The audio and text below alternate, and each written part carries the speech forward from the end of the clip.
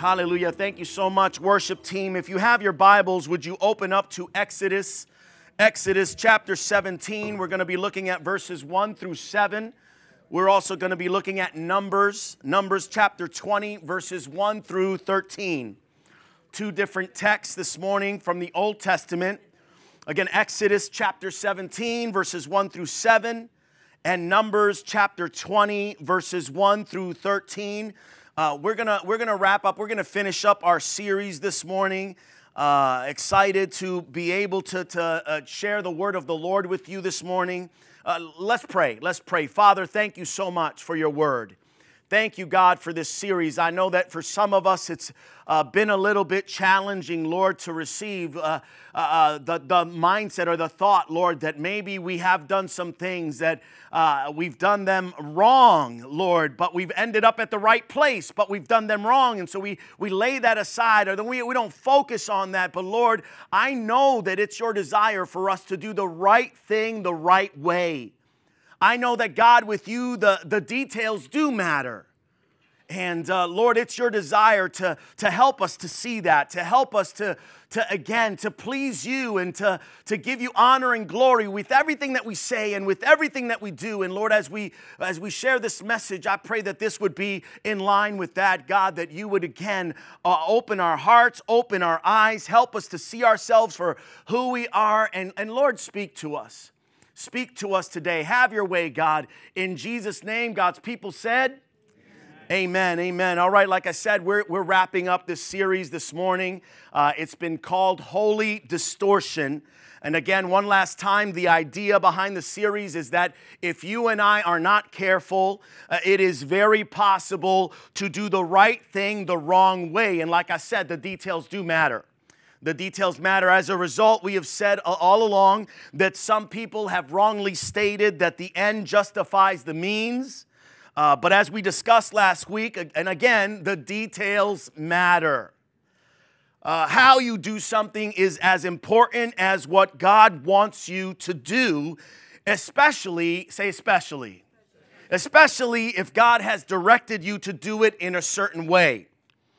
Again, obedience matters. The blessings of God will always, say always, the blessings of God will always follow you when you follow God's lead, when you do it His way, amen?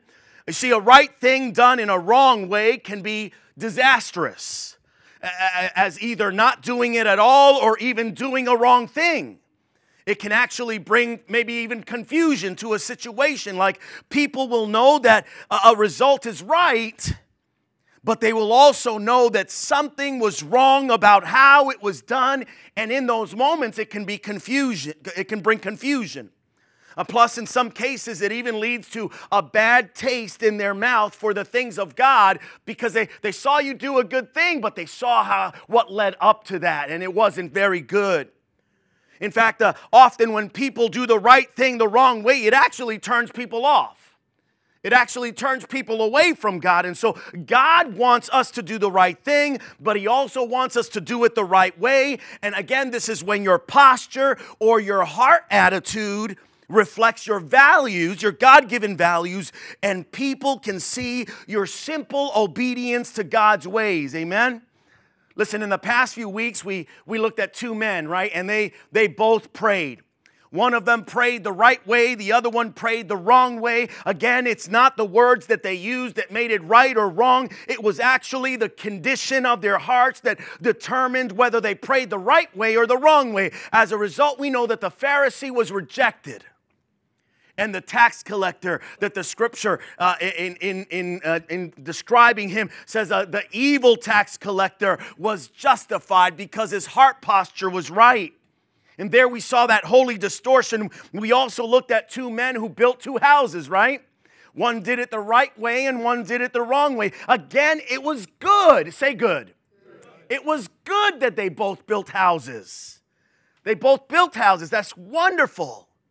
But one did it the right way and one did it the wrong way.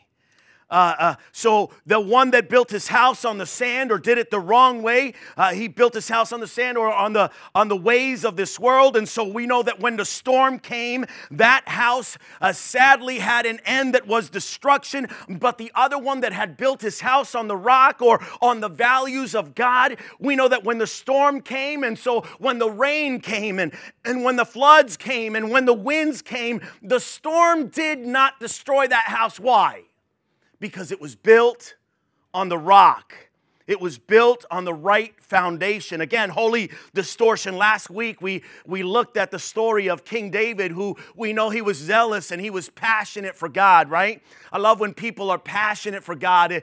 It's exciting to see our young people. It's exciting to see some of you when you get a hold of God and when God gets a hold of you and there's just some excitement and all of a sudden you come to church early and you're active in the things of the church and you want to serve and you want to live for Jesus every day and at your work and with your family and no matter what the situation is, you are excited for Jesus because you have a zeal in your heart. And that, listen, that was the case for David.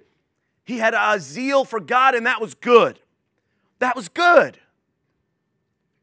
We know that in his zeal, David wanted to bring the Ark of the Covenant specifically to Jerusalem. He wanted to restore the right worship of God in the right place in the nation of Israel. Again, this was the right thing to do. Remember, the Ark of the Covenant, it represented the presence of God.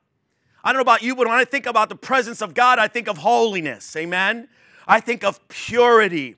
I think of something that is unbroken, something that is so pure that, man, like Isaiah, if you come before the presence of God like we do sometimes in worship, that all you can say is holy, holy, holy, holy, holy, because you know that you are not and He is. Because you know that we are broken and He is whole. And because of Jesus, we can be brought into that and we can feel and sense the power of God. And it's exciting, again, to have that zeal and that passion. And knowing that David wanted to bring the worship of God to the nation of Israel, we know that was the right thing. It represented the presence of God. It represented the throne of God in heaven. It represented, again, straightforward, God's holiness. The ark, as you can imagine, it had to be handled properly. How many of you know you've got to handle things that are holy properly? You can't just handle them however you want. You can't just do whatever you want. And I'll apply that to times when God is moving. We can't just do anything our own way. When God is moving, we've got to make sure that we are handling the holiness and the power and the moving of God in the right way. But we know from the scripture, in their pride and in their carelessness and ultimately in their sin, the people put the ark on a cart and they touched it. We know that this was wrong. It was wrong. We know that it led to a tragic and the unnecessary death of Uzzah. And this again was holy distortion. And so the right thing done the wrong way was not pleasing to God. And the people paid the price for it. I want you to pick up on that because that'll apply to us too.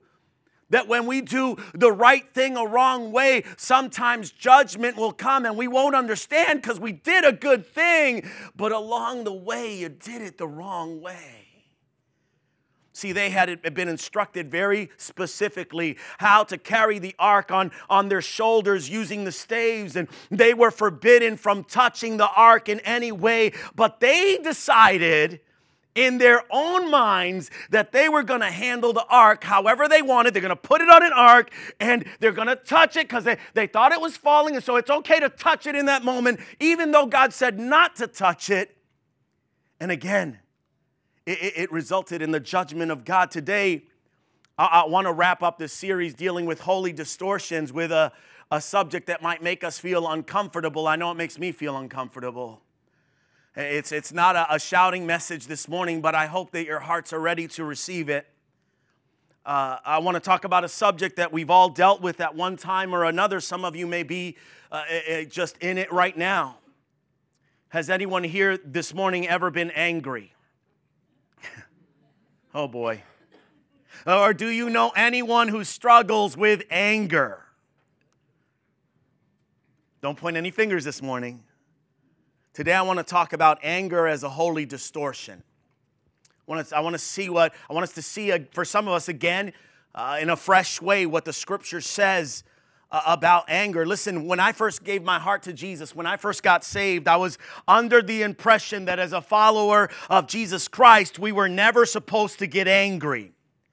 And so early on, I actually allowed people to do and even to say things to me that were wrong and sometimes inappropriate. Some of you, you know what I'm talking about. I mean, the Bible talks about doing unto others as you would have them do unto you. And plus, there are actually 2 places in Scripture where Jesus tells us to turn the other cheek, in Matthew and then in Luke. And so I took that literally. I took it literally. Matthew 5 and verse 39 says, do not resist an evil person. Say resist. If someone slaps you on the right cheek, offer the other cheek too. In Luke 6, verses 28 and 29, Jesus says, bless those who curse you. Say bless. Bless those who curse you. Pray for those who hurt you. If someone slaps you on one cheek, offer the other cheek also. Listen, at first glance, I thought that Jesus was teaching that no matter what happens, this is me, I'm speaking of myself, no matter what happens, we don't get angry. It is actually a good thing or a holy thing, I thought, to never respond. You know, we just love. We just love. We're supposed to love. We're supposed to be the people of love. And so, we're just going to let it go. We're going to let it roll off. We're going to let it get in. I later discovered that was basically a holy distortion. How many of you know that's holy distortion? The Bible, listen, the Bible does not teach that we should never get angry. How many of you know that? The Bible does not teach that we should never get angry. The Bible does not teach that we are supposed to be a human floor or doormat. How many of you know that? The Bible does not teach that we're supposed to stand and do nothing while people hurt you and time again or abuse you time and time again. People have wrongly advised people in violent and even destructive marriages that, you know what, that's a covenant and you've just got to put up with that. You've just got to deal with that. No! Abuse is never acceptable. Abuse at the hands of anger is never acceptable. Today I want to talk about being angry and what the Bible says that we should do about it. This by no means is going to cover every single, it's not going to be exhaustive by any means, but it's not going to cover every single instance or example in Scripture. But I do hope that I can give you a basic understanding to do the right thing the right way when it comes to anger. Again, how many of you have ever been angry? I want to make sure I'm not preaching just to myself this morning.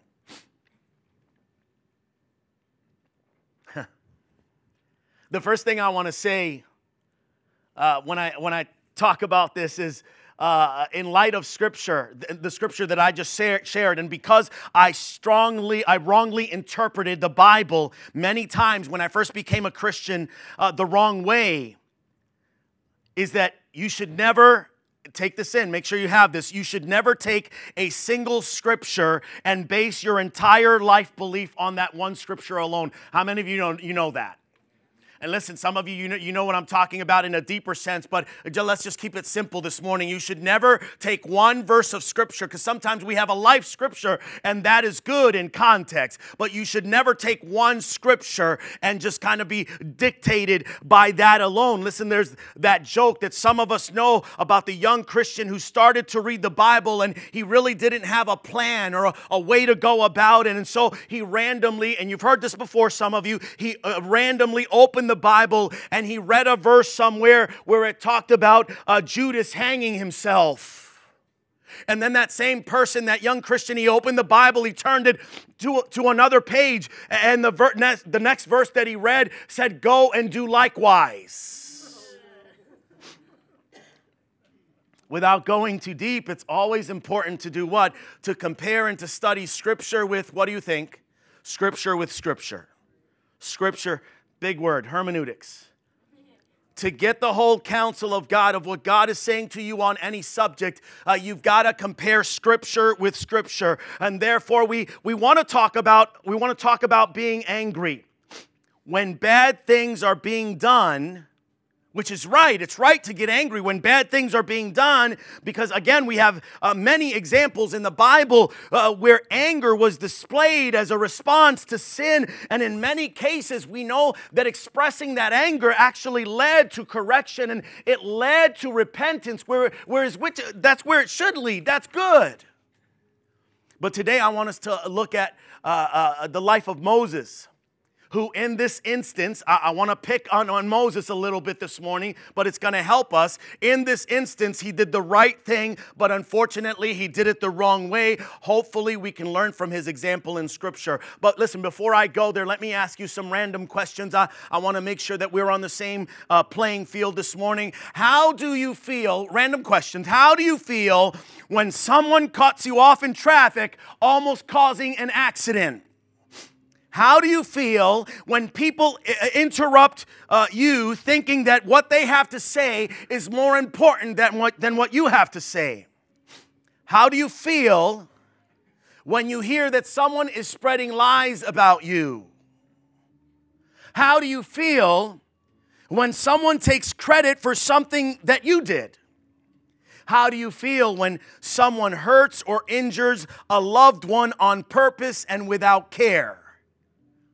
Some of you parents, when somebody injures your children, when someone does something inappropriate to someone that you love.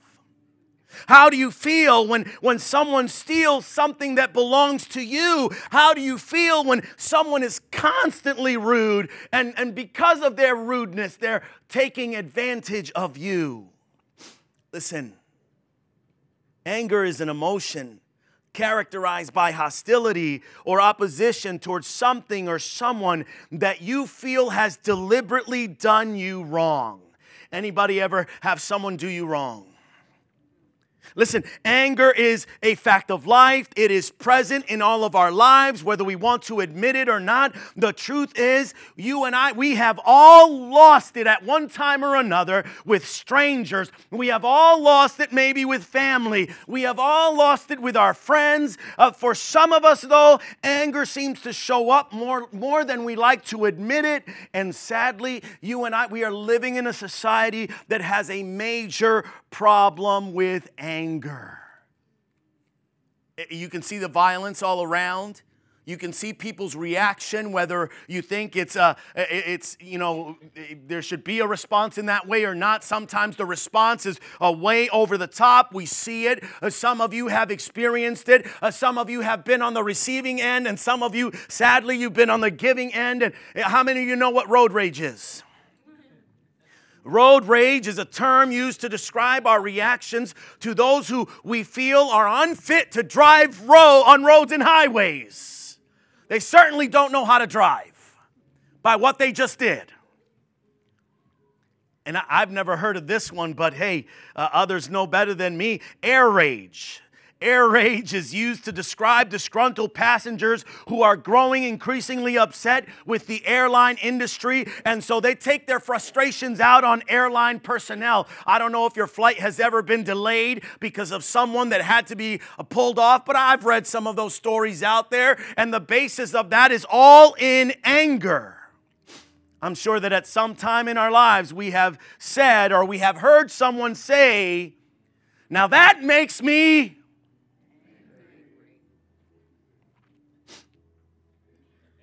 The truth of the matter is that nothing and no one can make you angry. Let me say that again. Let me make sure that you get that. And even if you disagree, hold on to your disagreement. Nothing and no one can really make us angry. Say make.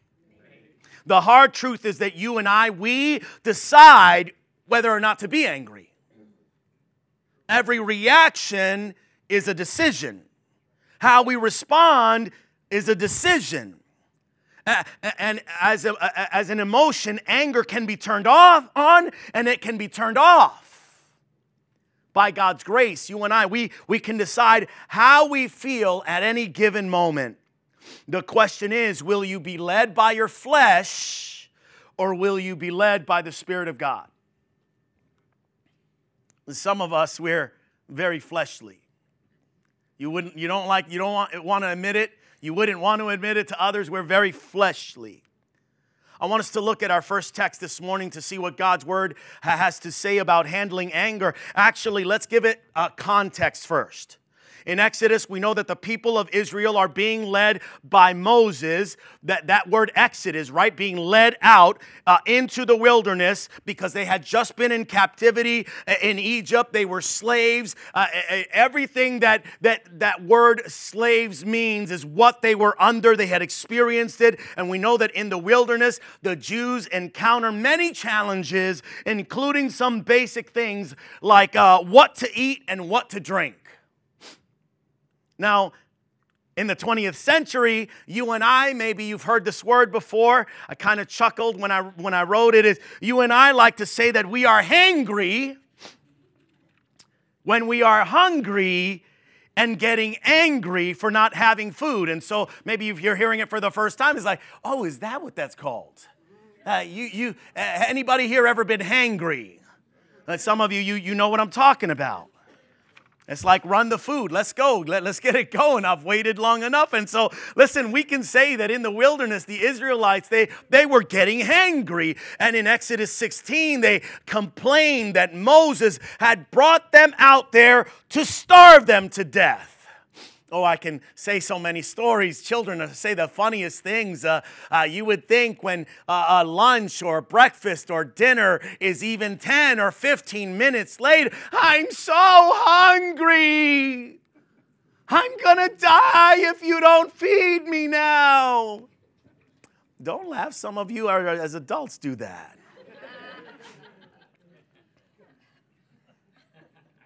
They even looked back at Egypt as a time when they were slaves. Say slaves. They were slaves. They even looked back at their time in Egypt as a time where they were fed all that they wanted, and they wished that they could have stayed there to continue to be fed and then die in response to not having water or food in the wilderness. So what does God do? God provides manna and quail for them to eat. And after testing them several times to see if they could obey and follow direction, which, by the way, the Jews often struggled with following directions, being obedient. In Exodus chapter 17, beginning at verse 1, that's our text. Let's go there. Gave you context. The Bible says, at the Lord's command, the whole community of Israel left the wilderness of Sinai and moved from place to place. Eventually, they camped at Rephidim, but there was no water there for the people to drink.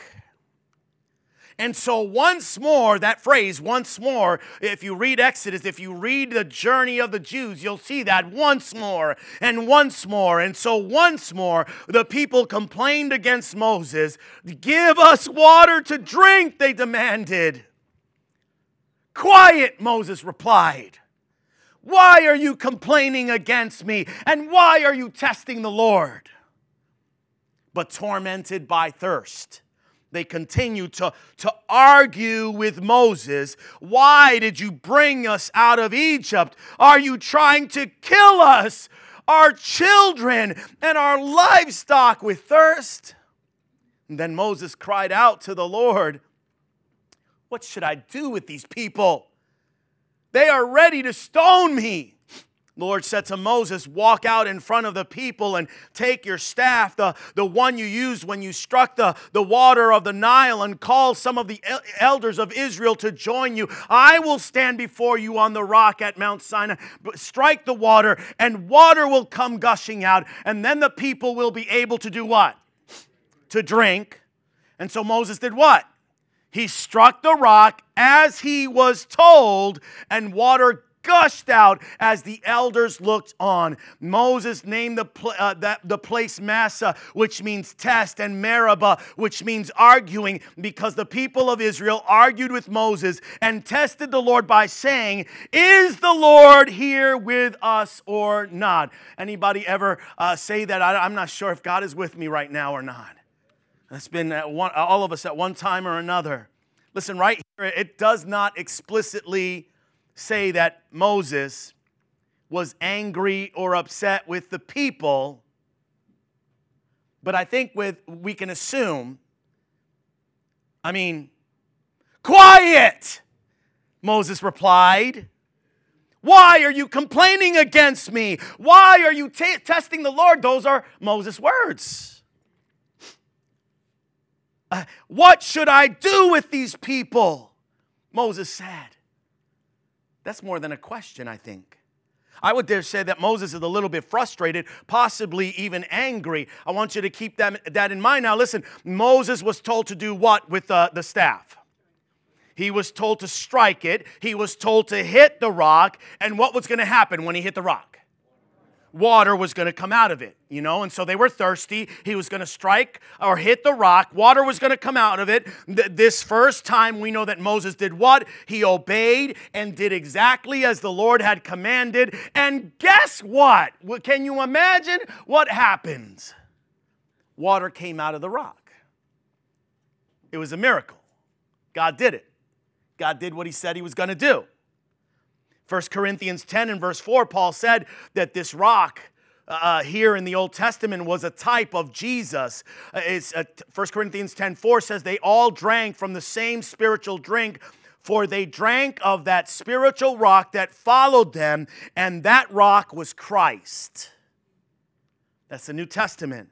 We also know that Jesus referred to himself as the one who was giving the people living water. He was to be smitten, and out of him was to come rivers of what? Living water. I want us to look at our second text, Numbers chapter 20. In the first month of the year, the whole community of Israel arrived in the wilderness of Zin and camped at Kadesh. And while they were there, Miriam died and was buried. There was no water for the people to drink at that place. Here we go again. And so what did the children do? What did the Jews do? They rebelled against Moses and Aaron, and I will say again, the people blamed Moses and said, if only, here we go again, if only we had died in the Lord's presence with our brothers. Why have you brought the congregation of the Lord's people into this wilderness to die along with all of our livestock? They're so overdramatic. Why did you make us leave Egypt, slavery? Why did you make us leave Egypt and bring us here to this terrible place?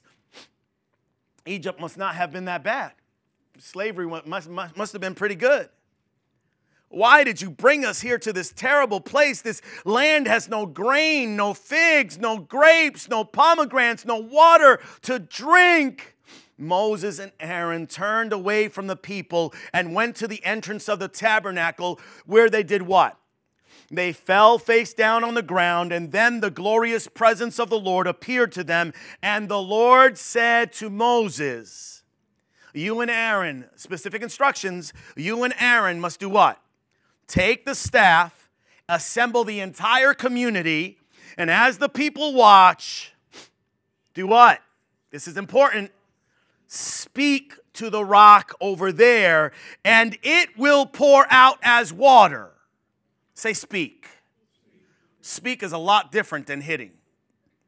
Speak to the rock, and it will do what? It will pour out its water. You will provide enough water from the rock that you speak to as to satisfy the whole community and their livestock. And so Moses did as he was told, and he took the staff from the place where it was kept before the Lord, and then he and Aaron summoned the people to come and to gather at the rock. He said this, listen, you rebels, he shouted. Must we bring water from this rock? And then Moses raised his hand and struck the rock twice with the staff, and water gushed out. The entire community, their livestock drank their fill, but the Lord said to Moses and Aaron, listen, because you did not trust me enough, you did not trust me enough to demonstrate my holiness to the people of Israel, you will not, say not, you will not lead them into the land, the promised land that I am giving you. This place was known as the waters of Meribah, which means arguing, because there the people of Israel argued with the Lord, and there he demonstrated his holiness among them. There's a lot to break out there. I look at the phrase there when Moses is just frustrated. Listen, you rebels, must we bring you water from this rock? Even that phrase there, that word that he gave there, it demonstrated how he was thinking at the moment. Must we, Moses, did you forget where the water was coming from? Did you forget who is the one that's going to bring forth? Oh, must we bring you water from this rock? The Lord said to do what to the rock for the water to come forth? Speak to it. So instead, Moses felt like he needed to raise his hands and strike the rock twice with the staff so that water gushed out of it. Listen, the people started complaining again, is the beginning of this text. They were out of water again. This obviously got Moses upset. He went out and talked to God, and this time God told Moses just to speak to the rock. God did not tell Moses to hit it. But Moses was so angry. He was so flustered. He was so upset with the people for constantly complaining. He started yelling at the people, do I have to hit this rock again? You people make me so mad. And then he hit the rock twice. And this is where we see the holy distortion. He wasn't told to strike the rock. It was right for Moses, listen, it was right for Moses to be angry with the people. It was right to rebuke the people for their constant complaining, but he did it the wrong way. He lost his temper. And our temper, listen, our temper is literally the one thing that we can't get rid of by losing it. Moses lost his temper. It's the one thing that we can't get rid of by losing it. Listen, we have to do the right thing the right way. And so what was the result of Moses losing his temper? Judgment, right? He was punished. The Bible says in verse 12 that he was not allowed to actually bring the people into the promised land. In fact, we knew that he had to die in the wilderness, and someone else was going to lead the nation of Israel into the promised land. And this is sad because it all stems to that disobedience. It's sad because it all stems back to the fact that he allowed his anger to take him so far to do something in line with disobedience, and God needed to bring judgment. What did he do wrong? Why was it so bad to hit the rock? And so we've said it a couple times. The first thing was that he disobeyed God. Instead of speaking to the rock, he hit it. What's the big deal? The big deal is called obedience. Say obedience. Doing what God says, how he says to do it, and when he says to do it, even if we don't like it.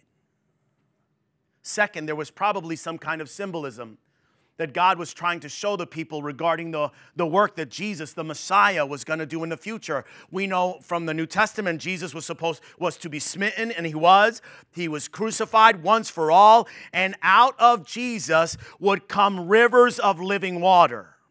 Rivers of living, and all we had to do was call upon him to bring you and I, to bring us rivers of living water. Jesus was to be the final sacrifice once and for all. I look at Moses striking the rock that first time as the works and the things that we can do, that we try to do, maybe under the law. I look at the second time around where God was saying, just speak to the rock, again, lining up with who Jesus would be, the one that that would die for us, the one that would hang on the cross, the one that would remind us that you and I can do no work of the flesh to earn our salvation. How many of you know that this morning? You can do nothing to earn your salvation. You can do nothing to save yourself. You can do nothing of yourself to gain any ground. It's Jesus and Jesus alone. Jesus showed us. He showed us. Listen, Moses let his anger get out of control. Instead of letting the Father control his actions, and in his response, Moses took control. I've said this before. It's kind of funny, but it's not. A lot of us are control freaks here this morning. Anybody ever tell you have a little issue with control?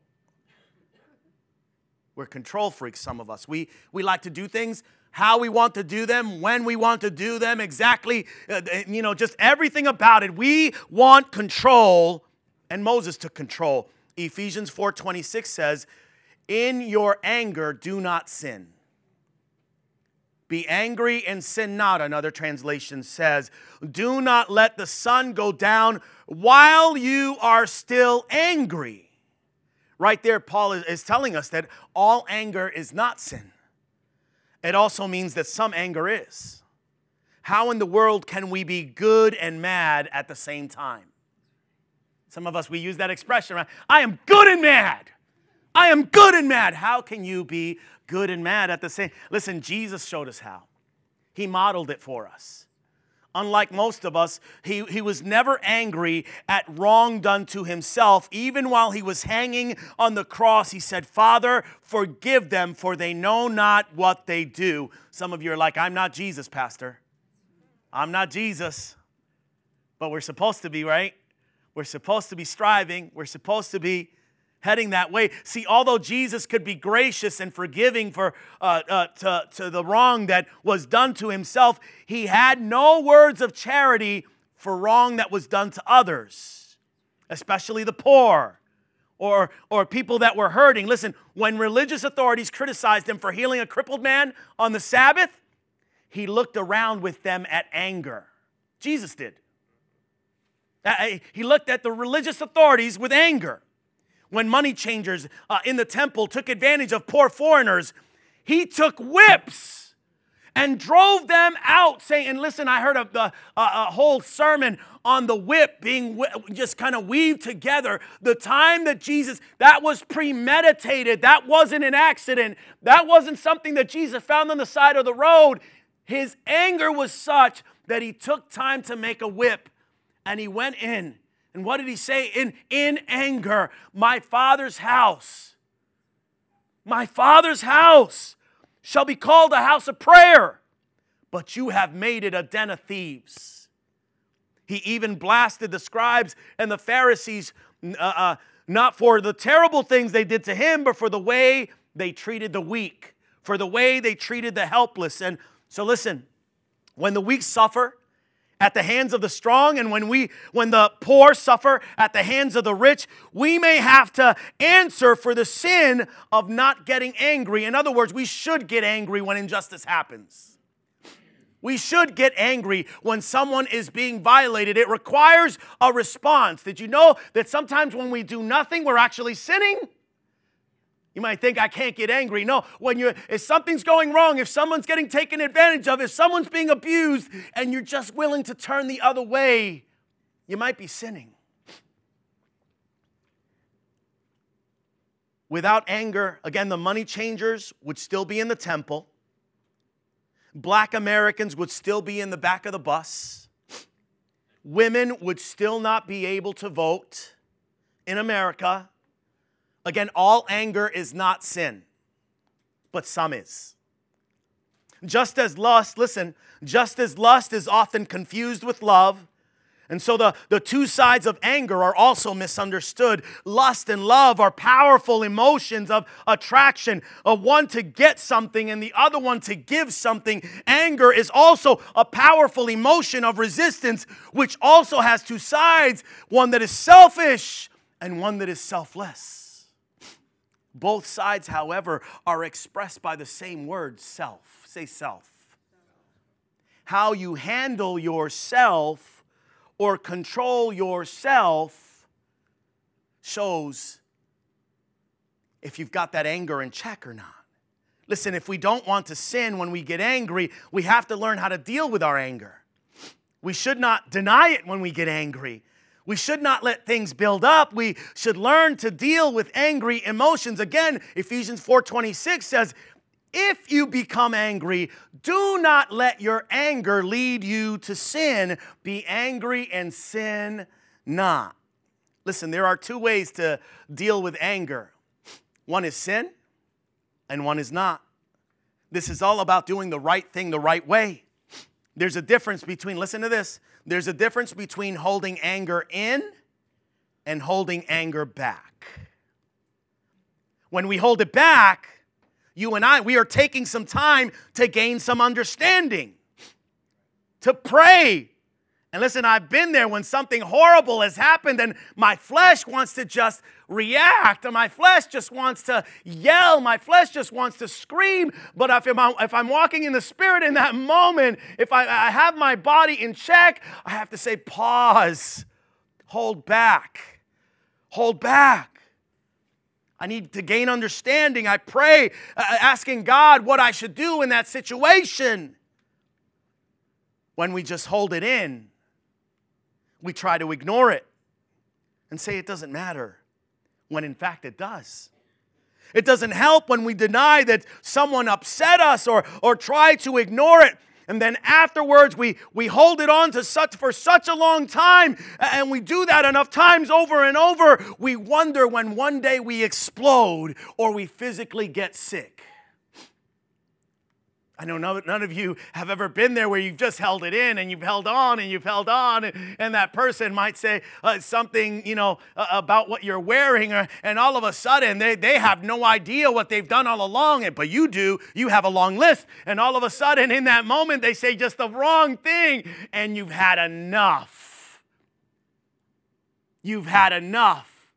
And all of a sudden you spew anger and hate and emotion, and it's all because you've been holding it in for so long. It's been stewing in your soul. It's been stewing in your heart. You've just held on to it so tightly. Listen, resentment is nothing more than stored up and stuffed up anger. Resentment is nothing more than stored up and stuffed up anger. Resentment is the result of holding anger in. Some people are so out of touch with their own emotions, they don't even know that what they're angry about or when they're angry. I'm encouraging you to not to hold your anger in, but to hold your anger back. Take some time to cool off. Pray about it. God gets involved. Sometimes He lets you know that the problem is with you. Crickets. Yeah, sometimes you're the problem. Maybe you're being too sensitive. Maybe you're expecting too much. Maybe you do need to let it go. Sometimes God lets you know supernaturally that the person who you got angry at is actually struggling and needs some understanding. Sometimes He lets you know that the person who hurt you needs to be confronted about their bad behavior. Sometimes He may tell you to just let it go and forgive that person. I don't know about you, I struggle with confrontation. Anybody here like that? A couple of you have no problem, man. I wish you could be my agent. You have no problem. Pastor Freddie, tell me who and when. I will take care of it. But some of you are maybe like me. You have a little trouble with confrontation. You don't want to say the wrong words. You don't want to, just kind of weigh all those things. And listen, either way, there are right ways to release your anger, and there are wrong ways. Proverbs 29:11 says, "A fool gives full vent to his anger, but a wise man keeps himself under control." Some of us act the fool when we just let anger have full vent. Some of us, you show all of your cards. You show exactly who you are. by how you vent.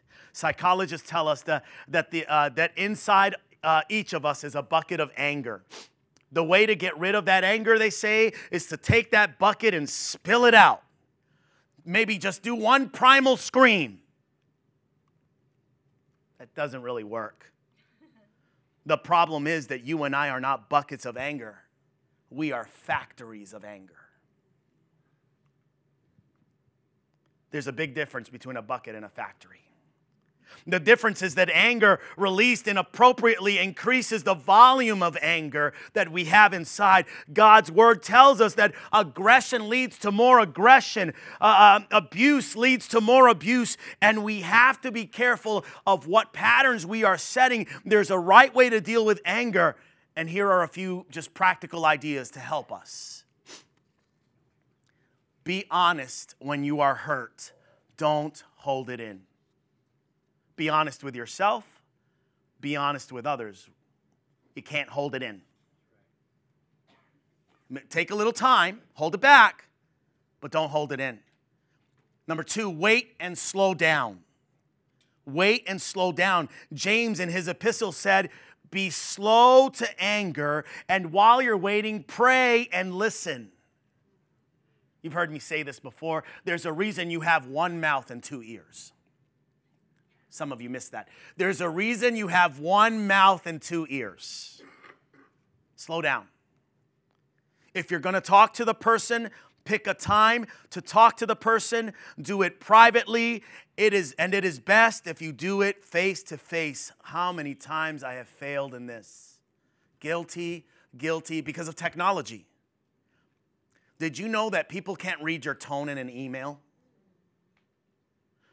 Did you know that a text can sometimes be misconstrued to mean 1,000 different things?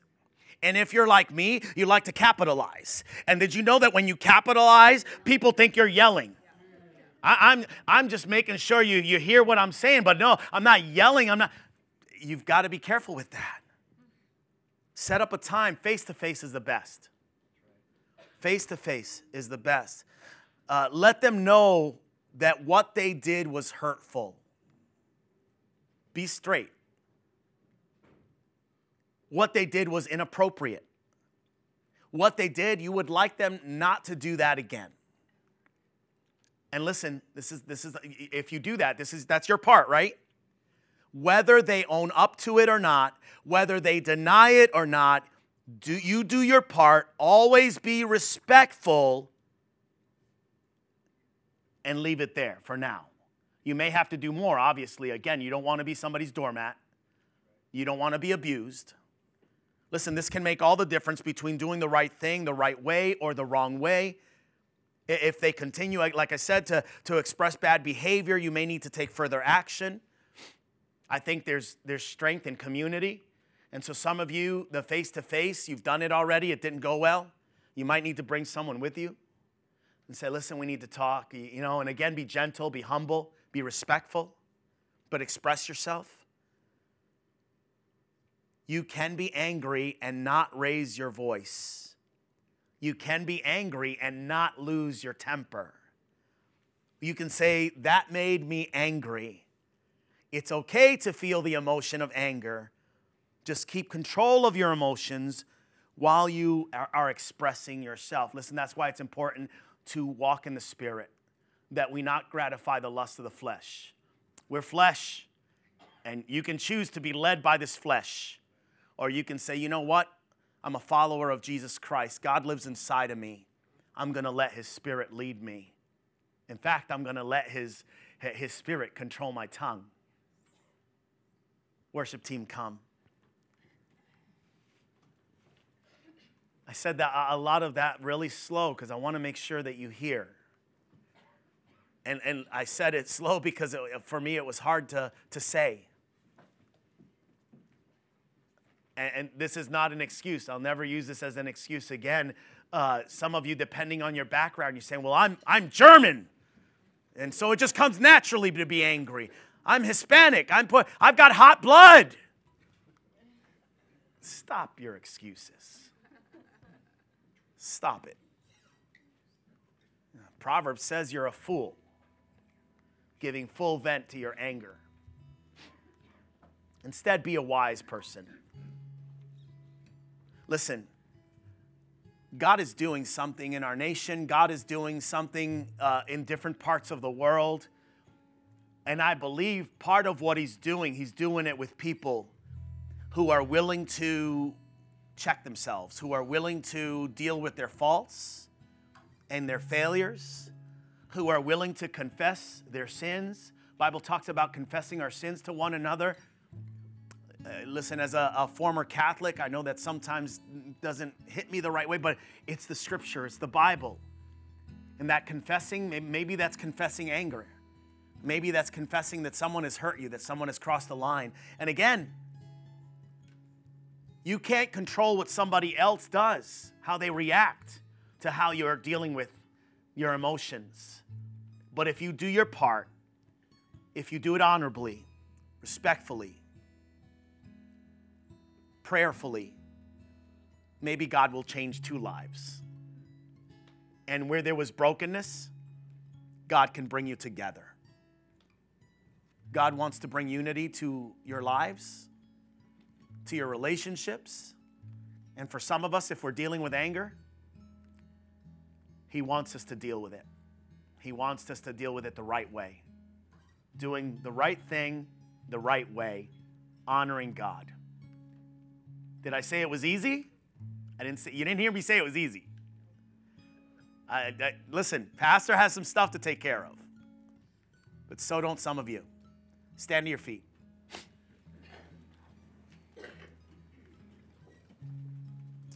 Hallelujah. Father, in the name of Jesus, Lord, I thank you for the word of God. I thank you, God, that you love us so much.